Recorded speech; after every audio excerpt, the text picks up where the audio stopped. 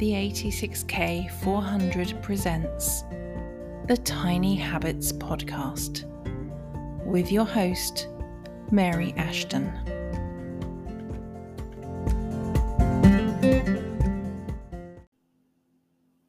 Welcome to episode 89 of the Tiny Habits Podcast. I'm delighted that you're here. Today's tiny habit is to listen to your body.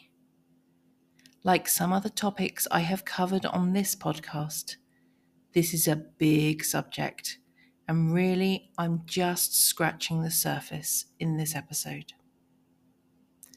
I imagine some of you, upon hearing today's tiny habit, were thinking, but my body doesn't speak. How can I listen to it?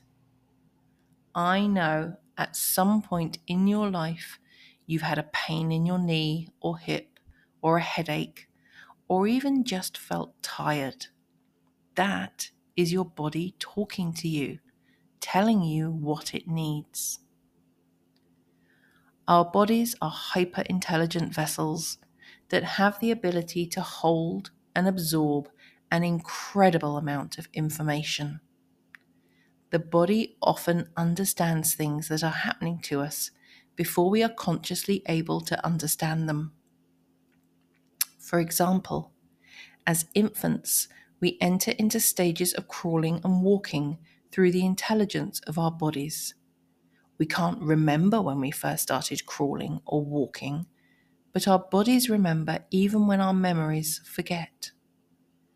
Before we learn how to speak or read, we first understand the world through our physical body.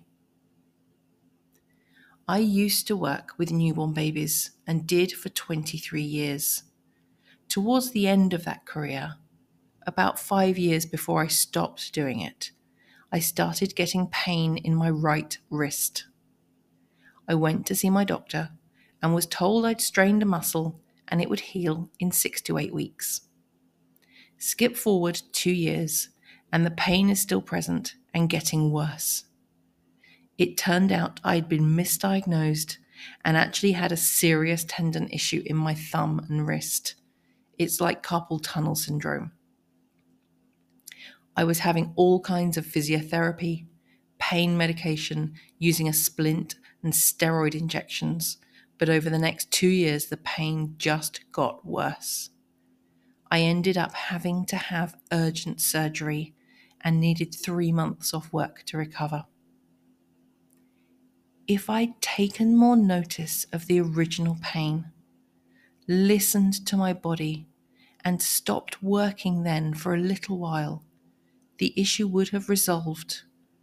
But I pushed through and got myself into an exceedingly painful situation where I couldn't use my hand properly.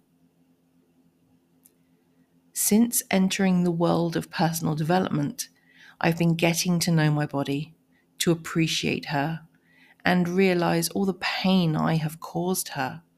I'm so incredibly grateful to my body. I went to an immersive retreat in August for a specific type of bodywork called M&A, and was a little shocked that old childhood trauma I had worked on for so long to process and thought I had was coming up yet again. I spoke to the co-facilitator, the amazing Kat Moyle, and she said the body is dense and it remembers. So I had to release the same trauma again from my body. And oh my goodness, the shift on the last day was something I had always had an inkling of, but now it was true. And I was in floods of tears of gratitude and amazement.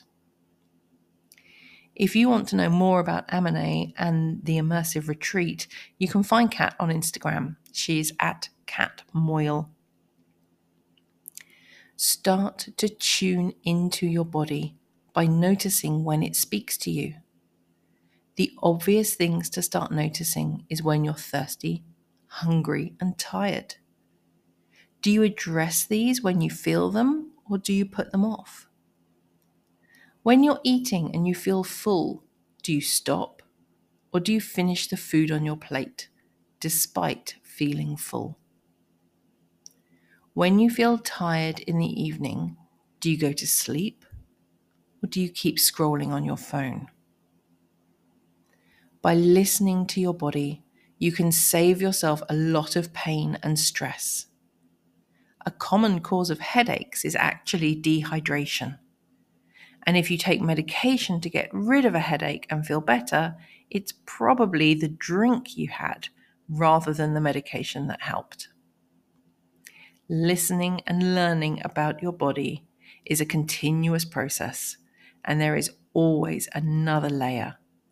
But even doing this on a base level will improve your life.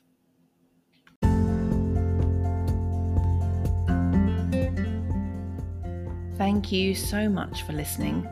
And if you've enjoyed this podcast, I'd love it if you could share this episode with someone who you think needs to hear it.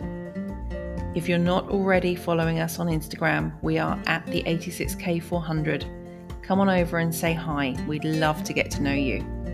And if you'd like to join the 86K400 movement, head to the website 86K400.com.